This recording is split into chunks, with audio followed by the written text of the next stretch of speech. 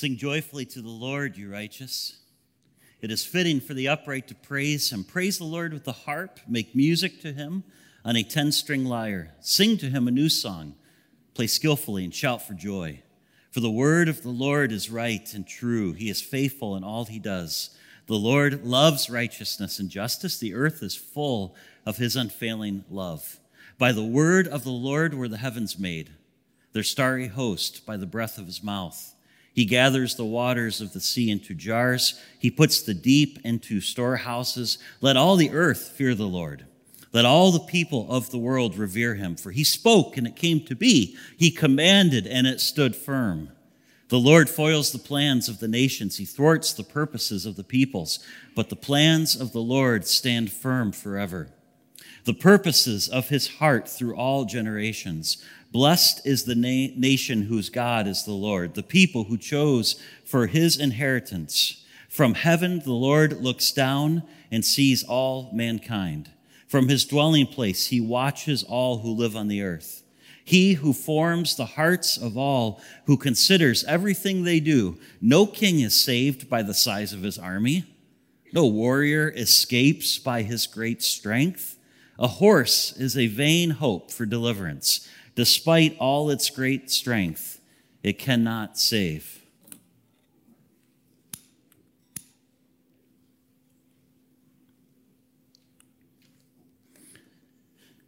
But the eyes of the Lord are on those who fear him, on those whose hope is in his unfailing love, to deliver them from death and keep them alive in famine. We wait in hope for the Lord. He is our help and our shield.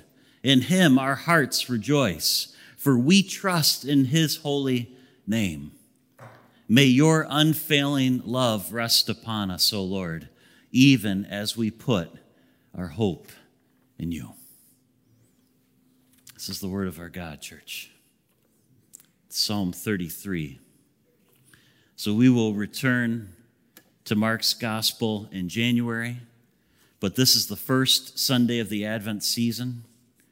Advent is observed by many different Christian denominations as a time of expectant waiting and preparation, of celebration of the birth of Jesus Christ. The word itself, Advent, comes from the Latin word adventus, which very simply means coming in Latin. And the message of Advent is the message of the incarnation of Jesus Christ, the eternal Son of God who for a time took on flesh and became one of us. Amen? John writes of this in his gospel. That first passage is on the screen for you. The very first verse of the Gospel of John. In the beginning was the Word, and the Word was with God, and the Word was God. Just a few verses later, John will make it crystal clear who the eternal Word is in history. The Word became flesh and made his dwelling among us. We have seen his glory, the glory of the one who came from the Father, full of grace and truth. The Apostle Paul writes to the Philippians and says, your attitude, speaking to Christians, your attitude should be the same as that of Christ Jesus, who being in very nature God, did not consider equality with God something to be grasped, but made himself nothing, taking the very nature of a servant, being made in human likeness. And understanding that the message of Advent, church, is the incarnation, that it is indeed the gospel.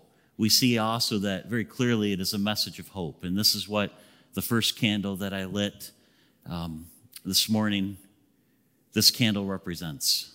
The hope of the gospel. The hope of Jesus Christ that is ours. Because the Word, the eternal Word, put on flesh for a time and became one of us. We need to understand this truth. Our situation would be completely hopeless had Jesus not come. Two reasons for that. There are more, but we'll start with these. Reason number one, we will all die. What a great, joyful, positive note, Pastor. Sometimes speaking the truth is the most loving option. We will all die. Keeping this life is absolutely hopeless. I would encourage you to exercise, eat healthy. These are good things. Paul said to Timothy, physical education is of some value. Right? Exercise, eating well. You can do those things. You can do what you can to sustain your physical life. And that's God-honoring.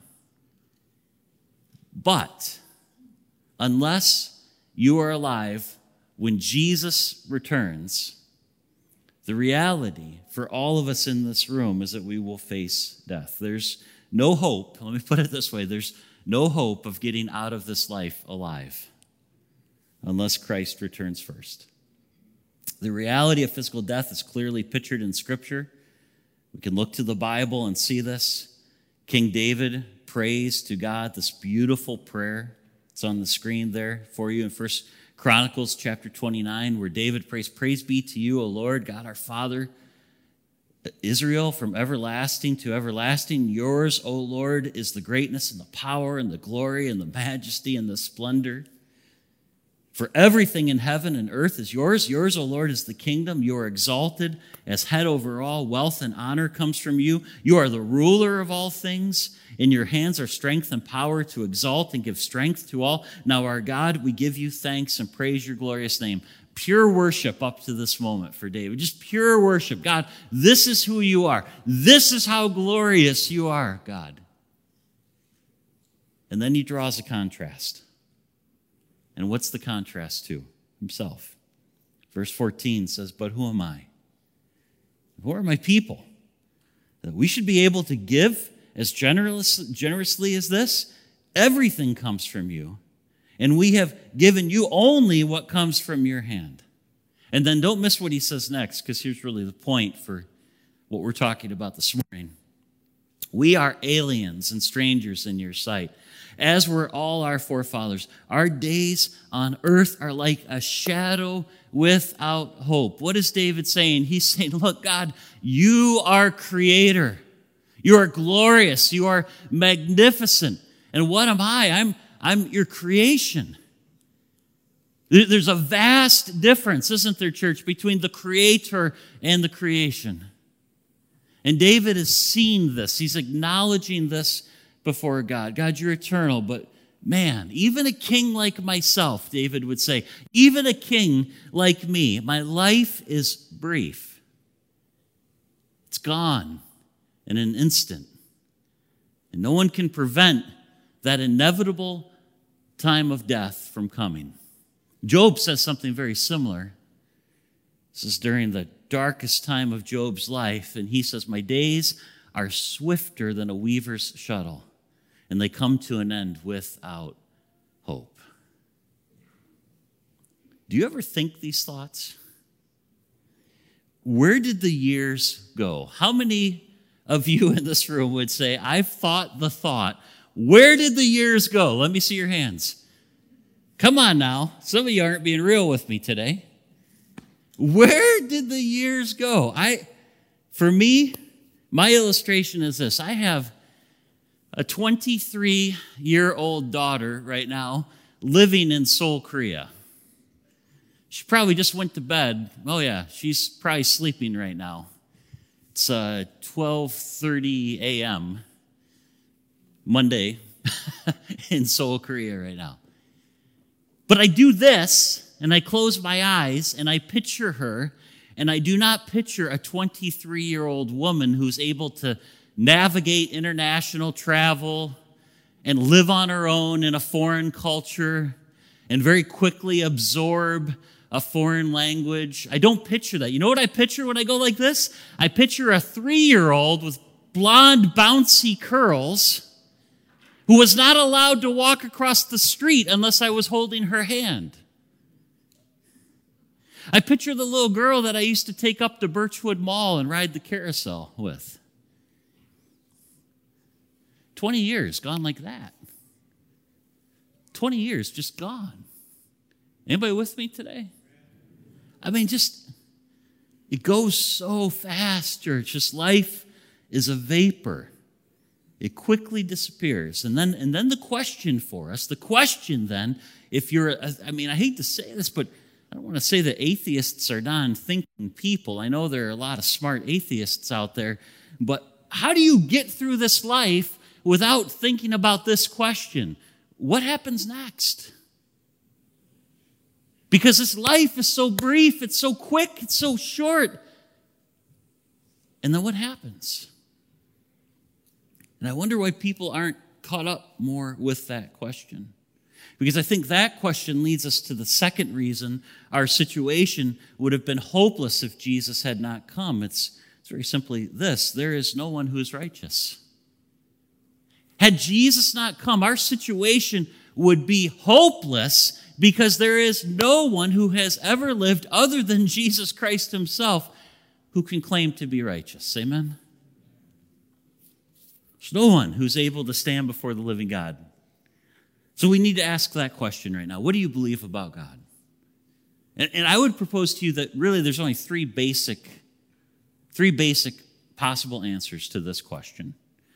Of the question is, what do you believe about God? Three options. Let me take you through them as quickly as I can. Number one is irreligion. Other words that you might use to describe this view would be naturalism, atheism, but irreligion.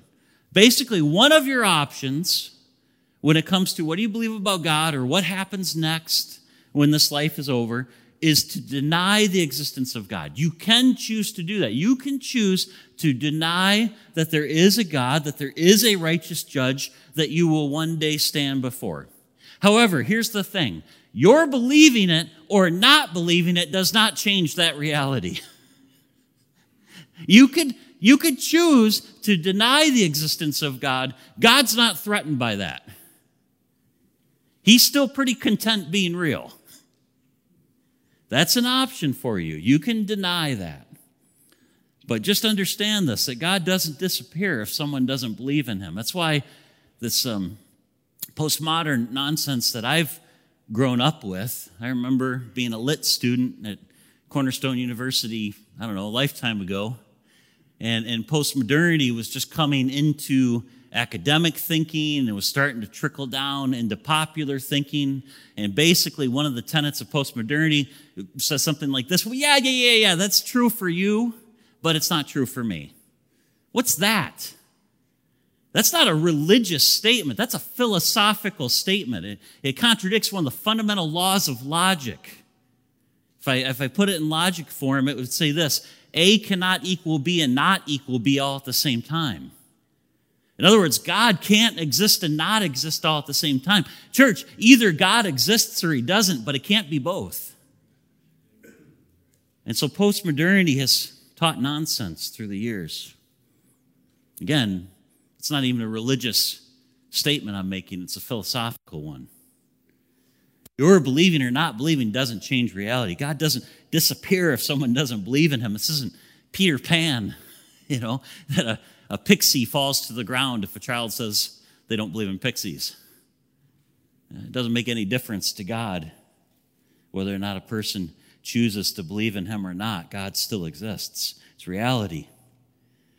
I think, though, that this view is actually even more common, but I would still put it under this category of irreligion. You've probably heard a lot of people like me who would say they believe in God's existence, but they absolutely live as though God doesn't exist. You know those folks? Maybe you're one of those folks. In other words, you would definitely say, oh yeah, I believe in the existence of God. But that belief does not change your life in the least. And I think that's still under this category of irreligion. The Bible talks about a living holy God, a righteous judge that will one day we will all stand before. And so assuming that you accept the reality of God, of this righteous judge, that one day we will all stand before, there's another question that you ought to ask yourself. Again, this is just if you're a thinking person and you care about what's going to happen after this life is over. What's that question you should ask yourself is, what will be my defense on that day? If indeed there is a God, and if indeed he's a righteous judge that we will one day stand before, what is going to be my defense when I stand before him one day? And that leads us to the second option of what you could choose to believe about God in the afterlife. And that very simply is religion. This is option number 2, religion. You can believe that there is a God and that this God is a righteous judge that one day you will stand before. And you could choose to believe. Now listen, because this is where I think a lot of people who spend their whole life in church are at. You could choose to believe that your own righteousness, that your own goodness will be enough on that day. And that based on your own merit, God will accept you. And again, I don't know about you, but I have often encountered, interacted with, had these conversations with people who believe this. What do they say? They say things like this. Would God send a good person to hell? I'm a good person. Would God send me to hell? I mean, I'm a good person. I get God sending really bad people to hell. I get that he sends killers to hell, really violent people to hell, IRS employees to hell. Just kidding. I get that, right? But I'm a good person. God wouldn't send a good person to hell. At this point, that individual would have to stop and ask themselves a follow-up question. Do you believe that the Bible is true? Because if you believe the Bible is true, you know that you do not fall into that category of a good person, and that no one ever has. Scripture is crystal clear on this issue. You are not righteous. Romans chapter 3, verses 10 through 18 is just one of many passages we could look at here. Paul says there is no one righteous, not even one. Could probably stop right there. There is no one righteous, not even one. There is no one who understands, no one who seeks God. All have turned away. These are pretty definitive words. Not a whole lot of subjectivity here, church, right? This is fairly objective. No one, all. All have turned away. They have together become worthless. There is no one who does good, not even one. Their throats are open graves. Their tongues practice deceit. The poison of vipers is in their lips. Their mouths are full of cursing and bitterness. Their feet are swift to shed blood. Ruin and misery mark their ways, and the way of peace they do not know. There is no fear of God before their eyes. This does not sound like a very good description of good people, does it? No. So to review, there's 2 options so far. First one, irreligion. There is no God, no righteous judge. This life is all there is. There's nothing to follow. That's irreligion. Basically, you live, you die, you're done. You know, you're just a collection of atoms, and when you breathe your last, that's it. You know, other people are going to go to the church and eat potato salad and say nice things about you, but as far as you're concerned, that's it. That's irreligion. And you might think, well, I'm mocking their belief. And I guess in a way I am, because I find it to be preposterous and this giant step of faith that it takes to be an atheist that I'm not willing to take.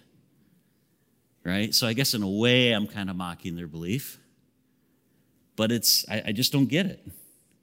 Option number two is religion. There is a God. There is a righteous judge. And you're counting on being good enough to pass the test.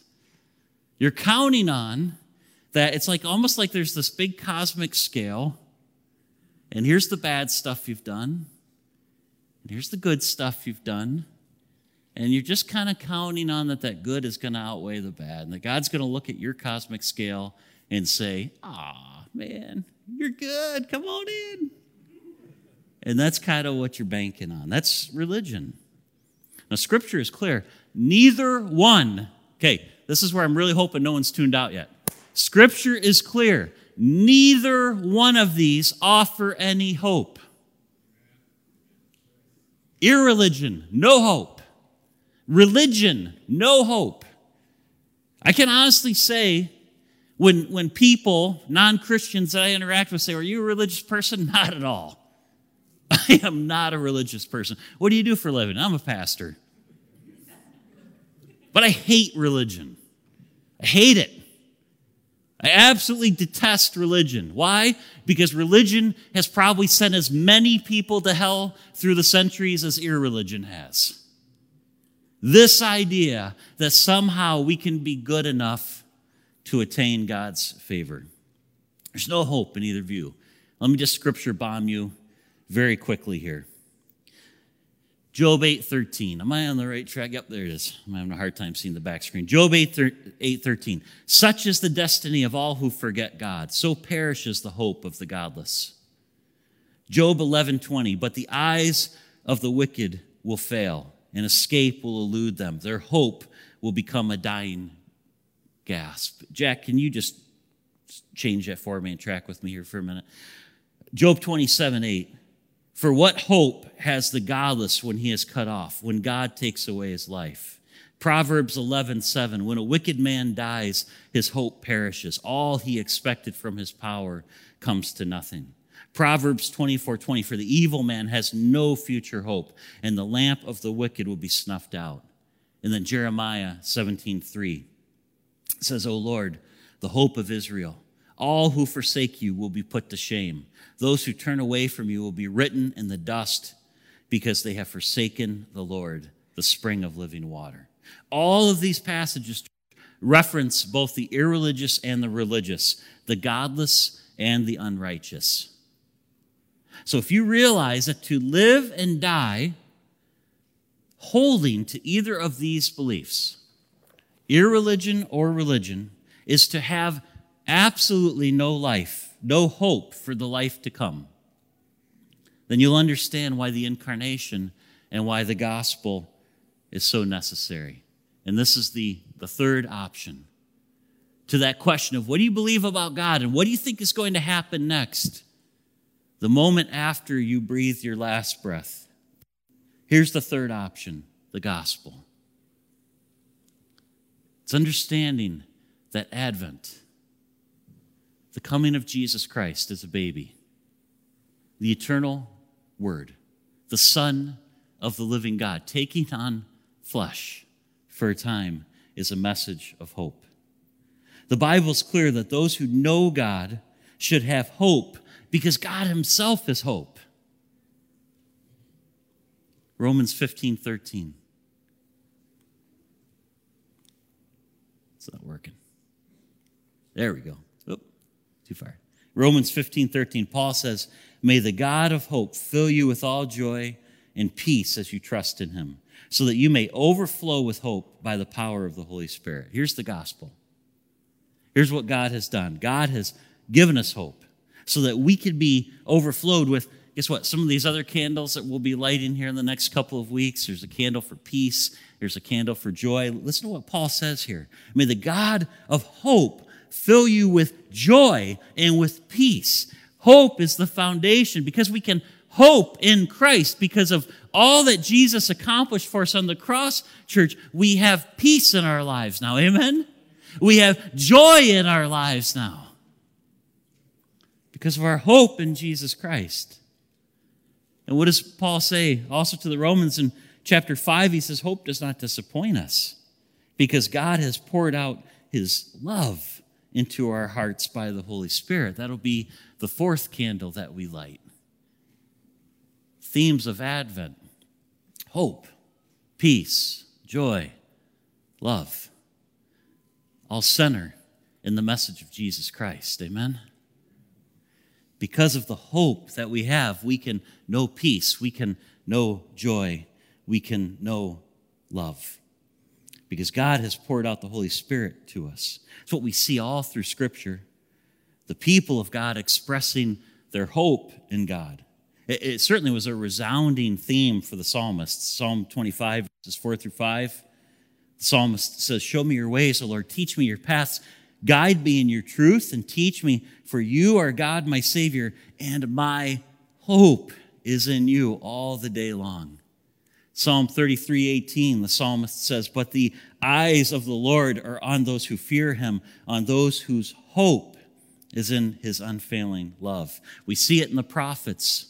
In Jeremiah, "Do any of the worthless idols of the nations bring rain? Do the skies themselves send down showers? No, it is you, O Lord, our God. Therefore, our hope is in you. For you are the one who does all of this." Micah, we see the same thing. "But as for me, I watch and hope for the Lord. I wait for God, my Savior. My God will hear me."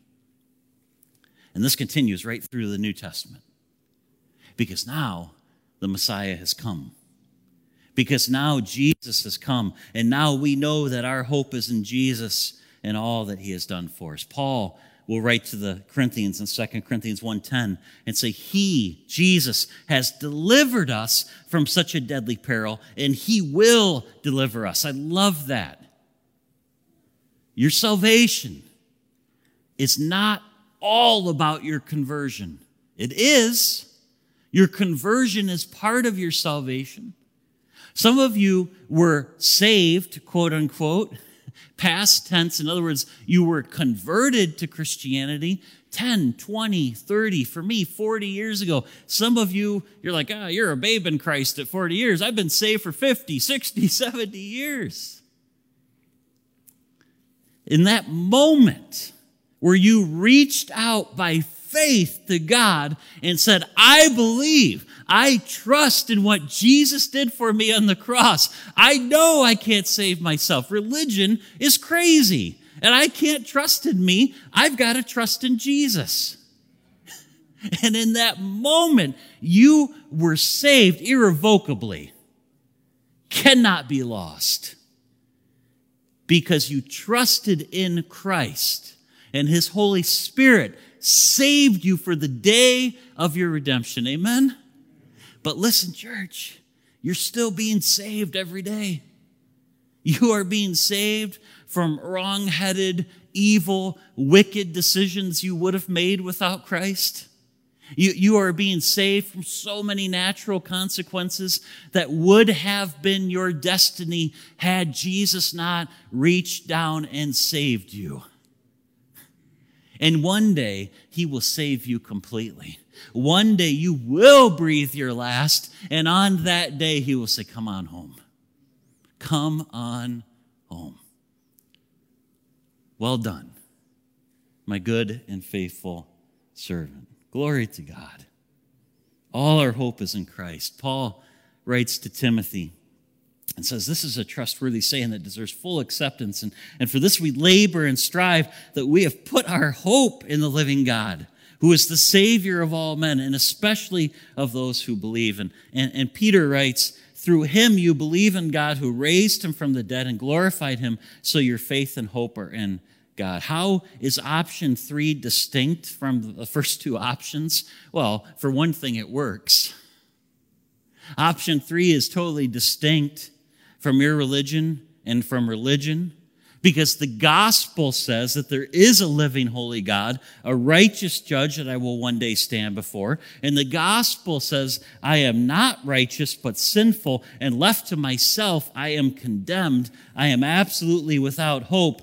But the good news is that Jesus came, lived a selfless, sacrificial, sinless life, died on the cross in my place. Not only did he take all the penalty for my sin, but he extended his perfect righteousness to me, so that when God the Father, that righteous judge, looks at me now, he doesn't see sinful, worthless Terry, but he sees the glory of his perfect Son. Is that something to rejoice in today, church? How beautiful is this gospel message? Why would we all not be like the Apostle Paul in Romans 1:16, when he says, "I'm not ashamed of the gospel, because it's the power of God for the salvation of everyone who believes"? What is there to be embarrassed about in our faith? God has given us a great gift in Christ, and because of what he's accomplished for us, we can now know true salvation with him. To the glory of God. Because now when we stand before the righteous judge, we will not be condemned. Now, we have hope. Now we have hope because of all that Jesus has done. If you've repented of your sin and you've trusted in him for your salvation today, there's no cause for fear anymore. You have hope because of Christ. What are we hoping for? Well, nothing less than abundant and eternal life. Let's close with this. Here's what we're hoping for, church. Here's what we know to be true because of what Jesus has done for us. First of all, Paul writes to Titus and says, so that having been justified by his grace, we might become heirs, having the hope of eternal life. Paul writes to the Christians in Colossians and says to them, God has chosen to make known among the Gentiles the glorious riches of this mystery. And what is that mystery? Very simply this: Christ in you, the hope of glory. Let that sink in for a minute. I don't know that I can get past that right there. I mean, that to me, that says it all. What is the hope that is ours? Listen, that Jesus Christ lives in you. He is in you. Is Jesus Christ going to spend an eternity in hell? Oh, of course not. He's God. He's the eternal Son of God. He's in you.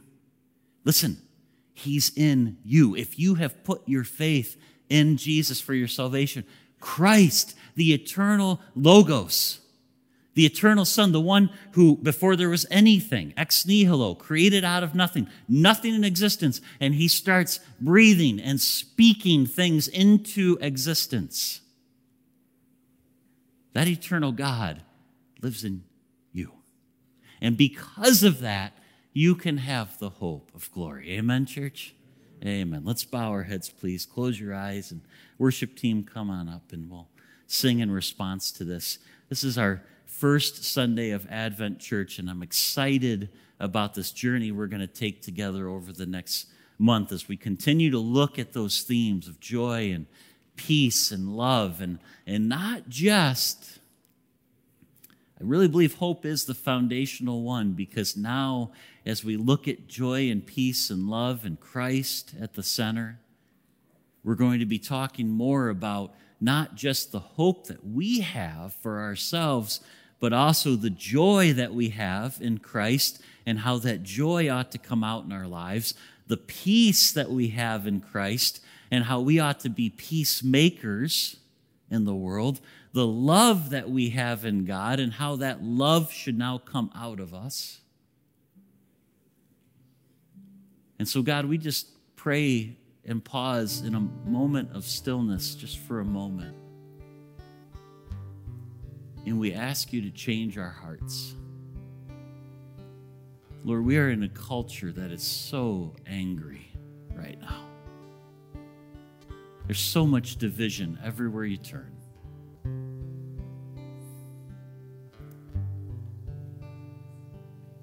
There's just so much hostility.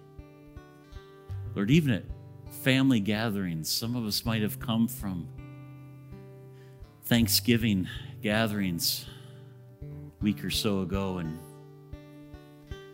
maybe it got tense or hard for a time, or there were certain topics we just knew we couldn't talk about. Or God, as we think on what your word says on these themes of hope and peace, joy and love,